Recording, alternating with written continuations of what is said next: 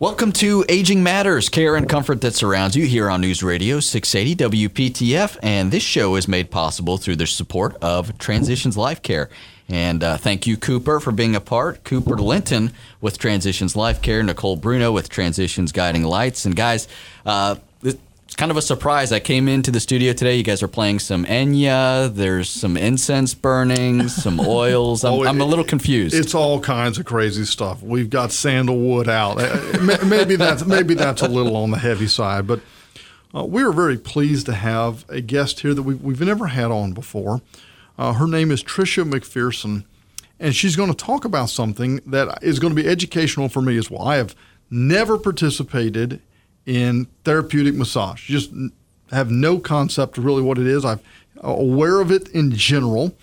And Tricia has a great background in this and has not only does this professionally, but has coordinated other people doing it to help caregivers throughout the Triangle area. And so, Tricia, we're glad that you're here. And even the concept of this is I'm not quite sure where to start with massages. So just jump in, educate me. What do people misunderstand about massages? Well, you don't have to get a massage because you're in pain. I think that's the biggest thing people think. Like, well, I don't need a massage today, so I won't get one. So there's other reasons. There's other reasons. You can just get it because you know you will be in pain, say after a big event you have planned or taking care of mom for the week. You can plan ahead and have that massage so you can have something to look forward to and know that you won't be so stressed at the end of that event. So it's good for stress relief. You can do it. You can get a massage because you have a hard time sleeping, because you have bad body mechanics. Massage helps a lot of aspects. So, sometimes I think people view massage sort of in that world of hocus pocus. But there is some true scientific studies and things that have been done to prove the benefits of massage, correct?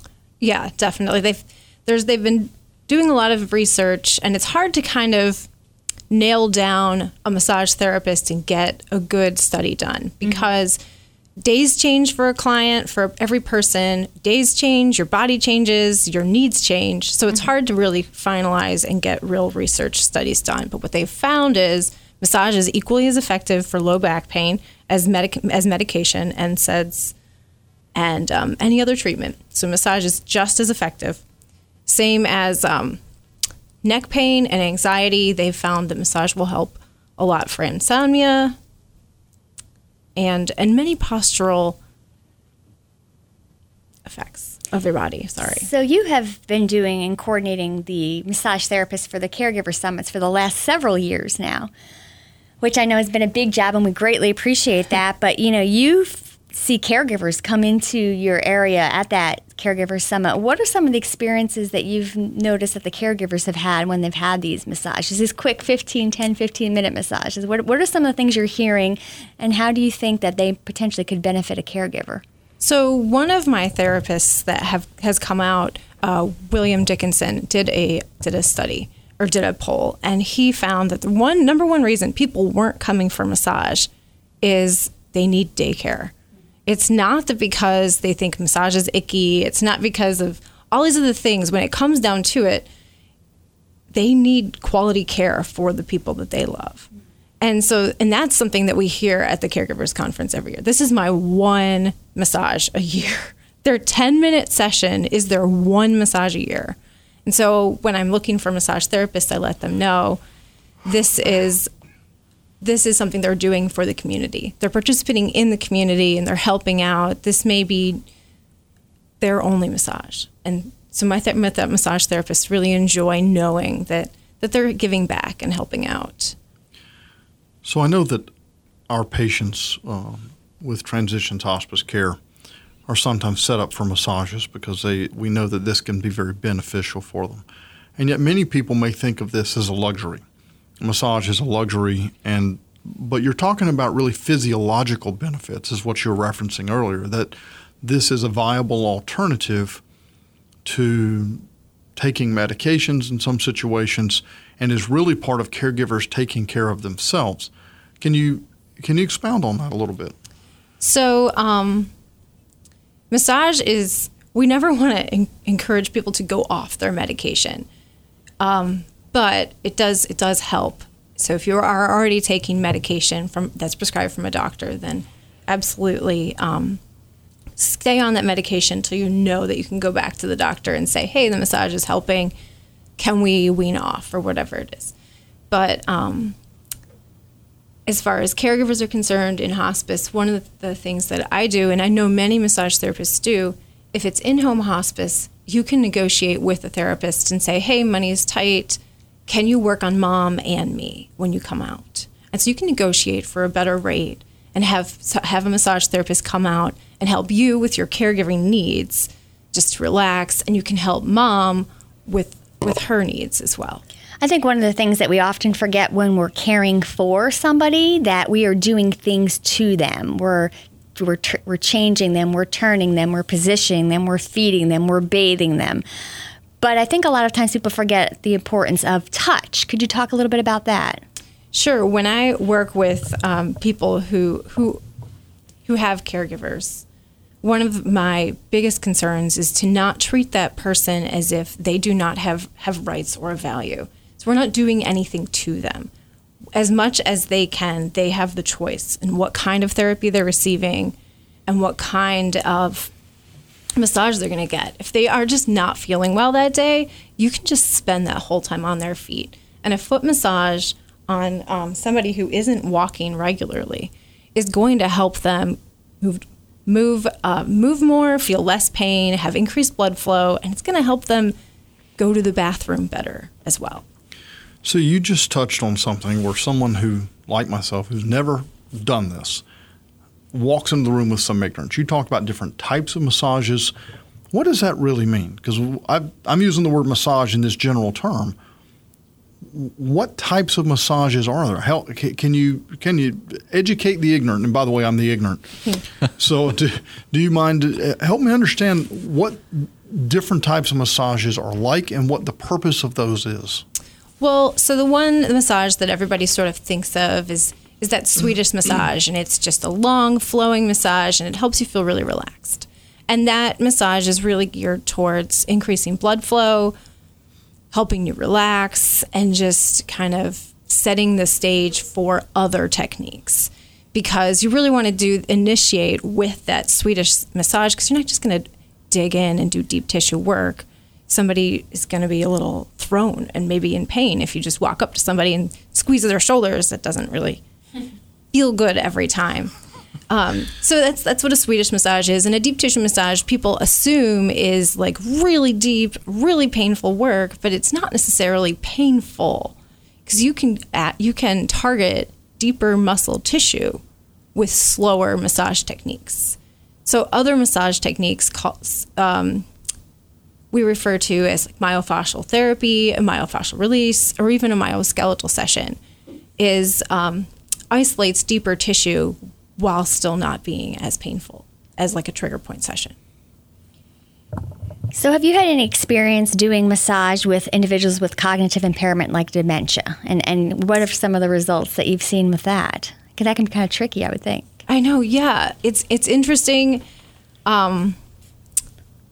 because they will all of a sudden have a memory and they'll just start sharing that memory, and it may have nothing to do with that moment, and it's just nice to be with them in their moment. Mm-hmm. And so that's the number one thing. So if they're thrown into some memory, to just visit and stay with them and to keep them calm. And then the other thing that I do when somebody is really just in a confused state, and caregivers, I teach caregivers to do this as well. And you basically stand behind the person and you rest your wrists on the top of their shoulders and just breathe. And it really helps them to settle and come to a more peaceful state. So if you enter into a room and somebody is not doing well, then that's a great place to start. Our guest this evening is Tricia McPherson, and she's a massage therapist with Relief Massage and Bodywork, and we're going to continue our conversation in just a bit. You're listening to Aging Matters, care and comfort that surrounds you, a service of Transitions Life Care. You can find more about them at transitionslifecare.org. You're listening to News Radio 680 WPTF. News Radio 680 WPTF, you're listening to Aging Matters, care and comfort that surrounds you, a service of Transitions Life Care. I am Jason Kong, Cooper Linton, Nicole Bruno alongside me, and our guest this evening is Tricia McPherson. She's a massage therapist with Relief Massage and Bodywork, and we're talking obviously all about massage. And Nicole, there's this is kind of an important thing. We kind of hit on this earlier, but for caregivers to just take some time and take care of themselves, and hopefully they can learn some techniques that maybe they can share while they're caregiving as well. But it's important. It is. It's kind of sad to me to hear that some of these caregivers that come to these summits, that 10 minutes is the only time they have a massage for a year. And gosh, if anybody needs a massage, it's the caregiver, because they are just caring 24/7 for a loved one. So I'm so glad again that you do that for us, because that's just such a gift to the community. But let's talk a little bit about, let's think about these people who that's their only 10 minutes for a year. What can they do at home for self-care? What are some simple things that they can take, little mini retreats or mini vacations during their day to help rejuvenate themselves and fulfill themselves so they can continue being compassionate to their loved one? Well, one of the things that we teach at the Caregiver Conference is if you tug your ears and just tug and roll down your ear from top to bottom, it sends a message to your neck muscles. Can I yank Cooper's ear? Go right ahead. I think he deserves it. It sends a message to the neck muscles to relax, because the ear attachments are right there where the neck muscles attach. So it just sends a quick message, just let go, relax. And so after you tug on your ears a few times, just kind of turn your head slowly and turn your eye with your head, so that you're increasing that range, and do it with your breath. And so that's a really good just 2-minute break. And you can do that when you step out, and you can teach mom or dad how to do it too, so that while they are uncomfortable, you can help them to find comfort on their own. Wow. What else? So another thing that I teach them is to do their own self-foot massage, because it's going to help them relax. It's going to reduce their pain. It's going to improve their posture and reduce their falls, because they're getting some more increased blood flow into the area and getting those muscles moving. So self-foot massage, foot baths, even if you add a cup of salt, Epsom salt, and baking soda is going to help just soften the skin and make it easier to massage. So with the foot massage, how do you know if you're if I'm massaging someone, massaging their feet, do I just ask them, hey, am I going hard enough, or do I need to soften up? How do you know what's the right amount of pressure? Well, so our thumbs your thumbs aren't as strong as my thumbs. So I like to encourage people to just sort of use their knuckles and use the amount of pressure that you would use to knead bread. So if you're not going to beat up that bread, you're just going to use just enough to soften it. You're going to use that much amount of pressure on yourself. And if your thumbs start hurting, obviously use less pressure. So during the break, we were talking a little bit about monkey business. Talk to us a little bit about that. So it's called... We were not discussing monkey business. Let us clarify this. And Tricia, bring us back on the topic here. So there is an essential oil that I use on my clients in the office when they just are not relaxing. And you can tell that they are thinking. It's called Monkey Mind. It's made by Loving Sense Essential Oils in Greensboro. And you can pick it up online, and it's called Monkey Mind, not monkey business. Sorry. Thank you, Tricia, for the clarification. We appreciate it. It's kind of amazing. It's magic, really, because it quickly stops you from just that constant gerbil on it. Not a gerbil. Hamster on a gerbil wheel? Is that how it goes? Gerbils get on wheels too. Let's not discriminate. Either way, it stops the mind from racing. And so it's really critical. So I tell people to put that on their sheet, not on their pillow, but near their face when they go to sleep. If that's really one of the things that's keeping them from sleeping, is to just try that essential oil, and it works. So this isn't an extract from a monkey, is it? No. We're not going to have our PETA people coming after us. It is not. And I really do recommend checking it out. So recently, I've had some folks introduce me to the concept of foam rollers, which I thought foam rollers were things that Grandmama put in her hair. And that's not what they had in mind. And they were using it to try and essentially roll muscles to it was kind of like a form of self-massage, like for their back and their arms and their legs, and I didn't really understand it. Can you? What is this about? Yeah, foam rolling is an effective way to do self-massage at home when you only have a few minutes.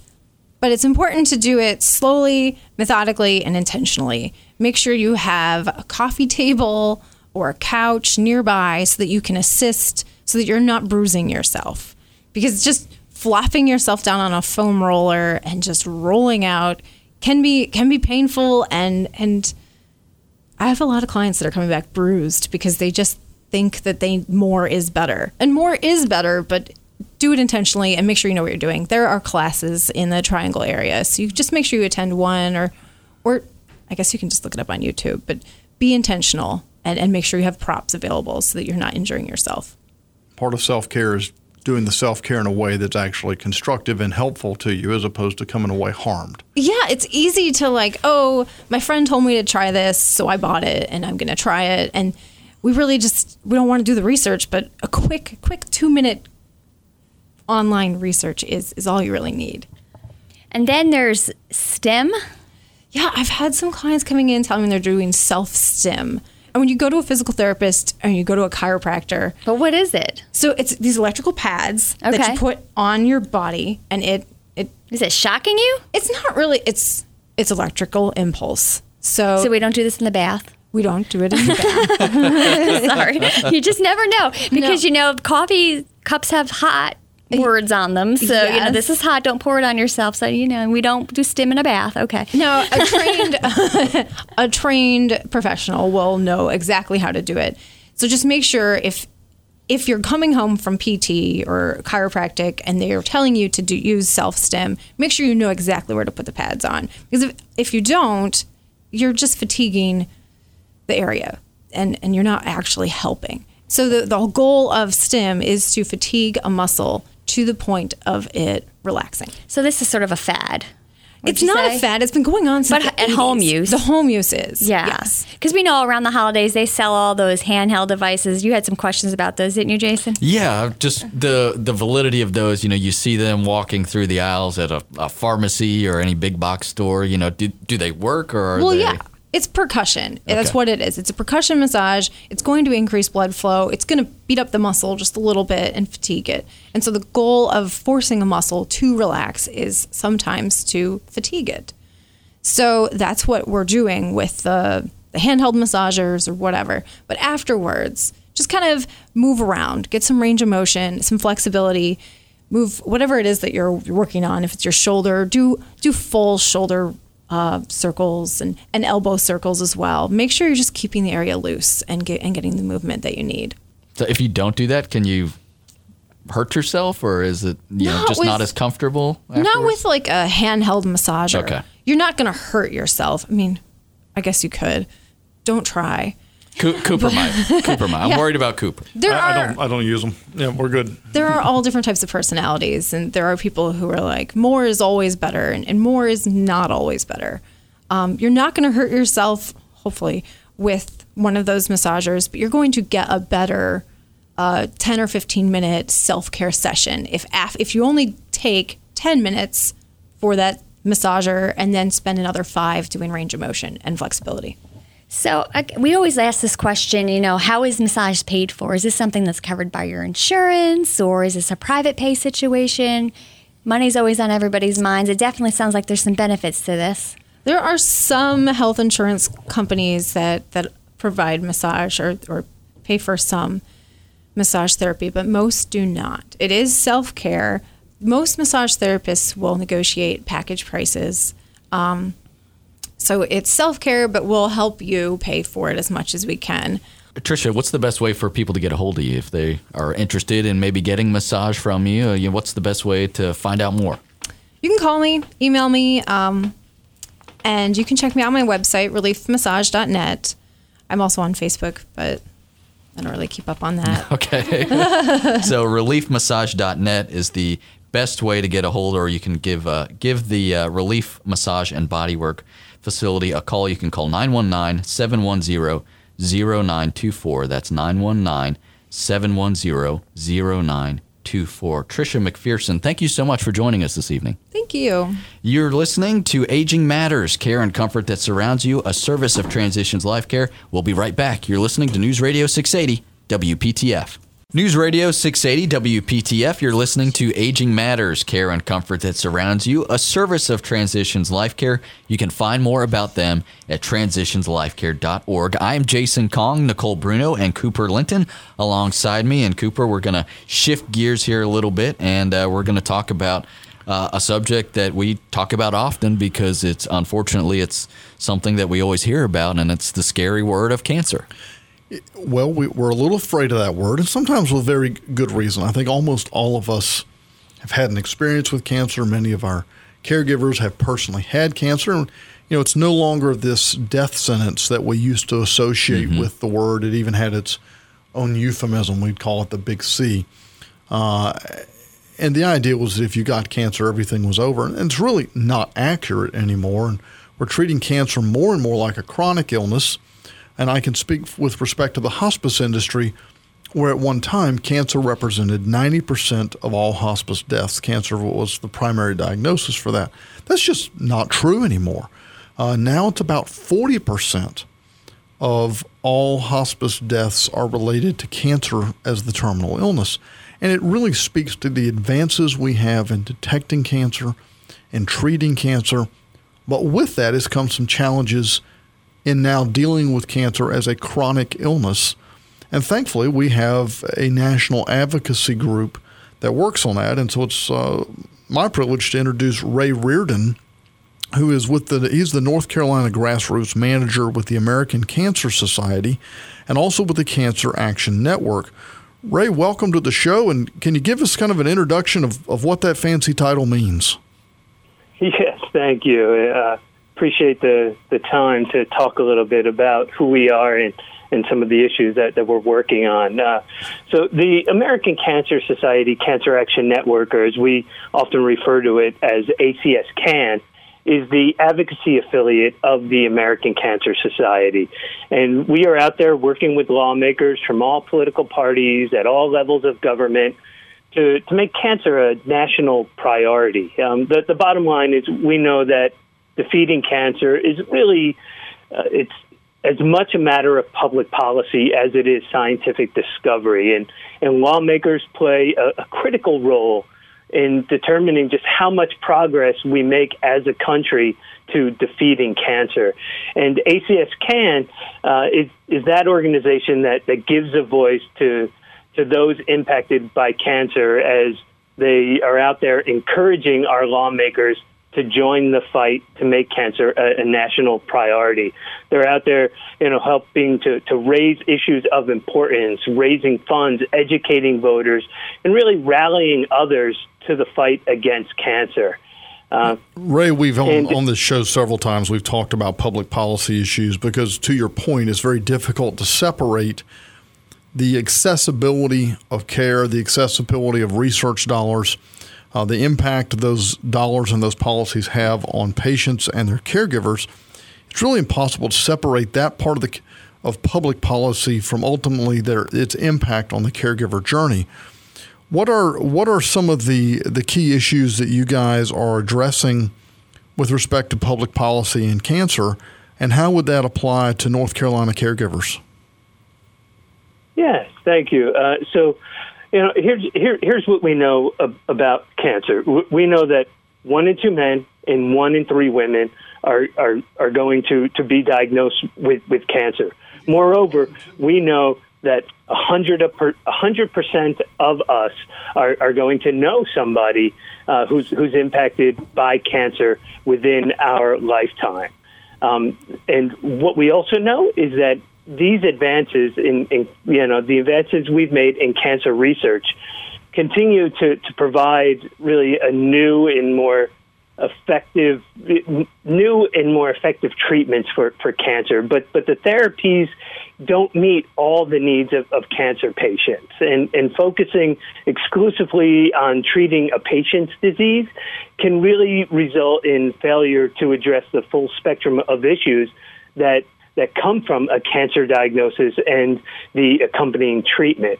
And so some of these issues include emotional distress, physical symptoms such as pain, fatigue, nausea, and just as an aside, fatigue, for example, is one of the leading reasons for cancer patients to skip follow-up medical appointments. And patients suffering from side effects find it much harder to return to the workforce or engage in family activities. However, patients often don't know to ask about this other type of quality of life focused care or have trouble maybe accessing this care. And let me tell you a story if I can that sort of sums this up. Yes. One of the statistics that you gave, and I'd love to hear the story as well, was particularly, I don't think we hear this too often. 1 in 2 men and 1 in 3 women are going to be diagnosed with cancer. And, I think the general perception of the public is not if I will get cancer, but when I will get cancer. So I certainly think, just the general consumer, the general public wants the cancer related bills and measures that we're trying to get passed to definitely be way up there in the forefront of the legislature's minds, because I think, as you said, it's not just the scientific research, but it's how do we support people chronically. And I can tell you in my work at Transitions Guiding Lights, we work with so many caregivers who have cancer, chronic cancer, that they can go on for 20, 30 years with it, and then they're dealing with perhaps a loved one who has maybe more of the late stage cancer. And so you have families where it's multiple people in the family all have cancer at the same time, and how do they continue to afford their treatments and things of that nature? Mm-hmm. Absolutely true. Something that we see, and as I get to work across the state here, I was saying I hear stories all the time. Folks who are out there talking to me about their cancer experience and what it, how it impacted them and their families as well. So the typical story that we hear is somebody who's diagnosed with cancer. And they are overwhelmed, right? There's the fear, the stress, the pain, and it doesn't end, when treatment is over, either for them or for their caregivers. So what we find are folks who are spending hours contacting doctor after doctor, and with little to no coordination to deal with all of these other things that come along with such a diagnosis. So there's the pain, the emotional stress, and quite oftentimes there's no one out there addressing it. And what we find are families who are scared, families who want to know how they can better support their loved ones, but don't know how. And so one of the things that we have been working on here at ACS CAN is something called palliative care. And what palliative care is really it's a specialized sort of medical care that can provide the best possible quality of life for a patient and his or her family by offering this relief from these symptoms that I've talked about, the pain and stress of a serious illness. And palliative care is really essential to achieving this goal of comprehensive, cost-effective care that improves patient satisfaction and, quite frankly, goes a long way in improving health outcomes. So, Ray, I'd like for us to explore that palliative care piece a little further. We may have to pick up on it after the break. We're about out of time in this segment. But I think there's great misunderstandings about palliative care, and many of our listeners may think of palliative care actually as hospice. And while hospice is a type of palliative care, we have thousands and thousands of patients that are receiving palliative care who are not in hospice, and it's an option that can be run concurrently. And I'd like for us to explore that when we come back from the break. Yep, we'll do just that. Our guest is Ray Reardon. He's the North Carolina Grassroots Manager of the American Cancer Society and the Cancer Action Network. We'll continue our conversation in just a bit. You're listening to Aging Matters, care and comfort that surrounds you, a service of Transitions Life Care. Find more about them online at transitionslifecare.org. This is News Radio 680 WPTF. Welcome back to Aging Matters, care and comfort that surrounds you, a service of Transitions Life Care here on News Radio 680 WPTF. I am Jason Kong, Nicole Bruno, and Cooper Linton alongside me, and our guest this evening is Ray Reardon. He's the North Carolina Grassroots Manager of the American Cancer Society and the Cancer Action Network. And Cooper, just before the break, we were talking about palliative care and the difference between that and hospice care, but sometimes I still get confused on the two. So what is palliative care?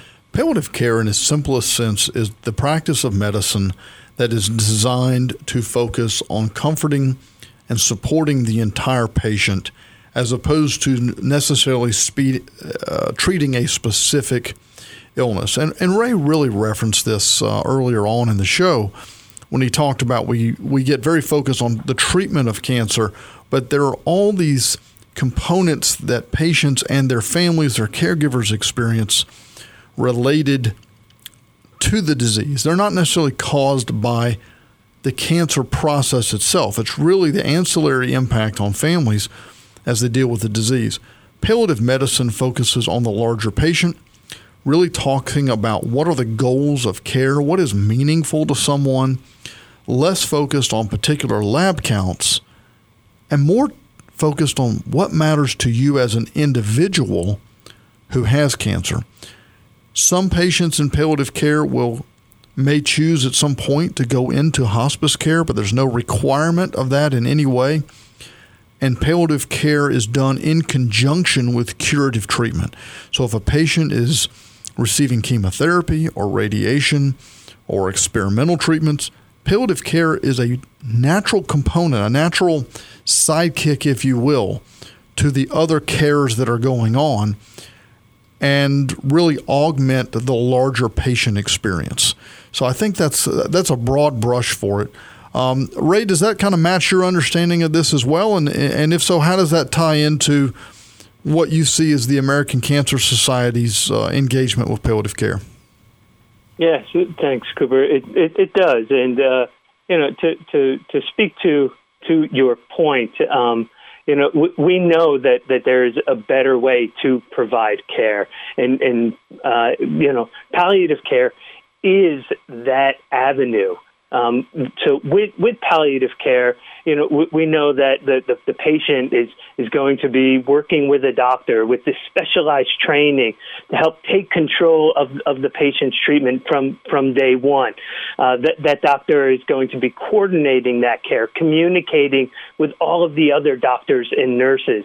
The doctor is going to be more plugged in and asking questions about how the patient is feeling to help to address their pain, refer them to psychologists to help with any stress that they or their families may be dealing with. And really, the doctor is going to work with that family and explain things to them and answer questions about treatment and how they can specifically help that patient while in treatment. And what we've seen, the evidence bears it out that palliative care really does help patients complete treatments. And this includes rehabilitation to address impairments, to improve quality of life for patients, for survivors, and for caregivers. And the studies show that cancer patients receiving palliative care, especially during chemotherapy, are far more likely to complete their cycle of treatment, to stay in clinical trials, and report a higher quality of life than similar patients who do not receive this palliative care. Well, Ray, in short, research also shows that palliative care really does increase satisfaction in caregivers of patients with cancer as well. Ray, I think in short, when we look at palliative care going on with experimental treatment and things, when a patient is so sick with the side effects of treatment that they can't continue it, looking at the comfort components, the pain control components that are so well addressed through palliative care, it can make all the difference. The treatment won't benefit me if I can't complete it, if I can't participate fully in the treatment. And palliative care often opens the door for additional curative care by allowing the patient actually to be able to handle the burden of that treatment more easily. So I think there's great value in coupling palliative care with concurrent care.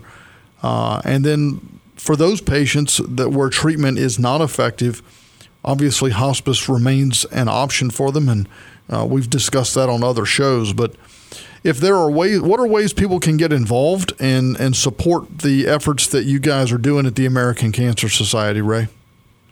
Yes, well, they can certainly visit our website, and that would be acscan.org.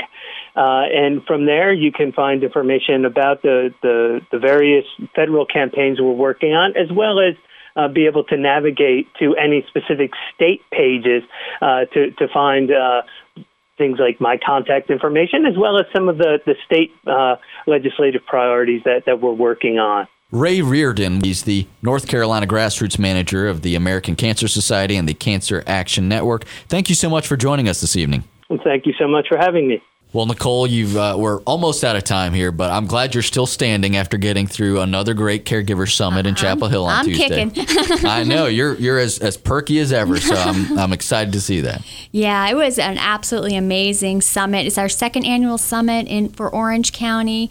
My gosh, the Friday Center was absolutely teeming with caregivers, and the energy was just phenomenal.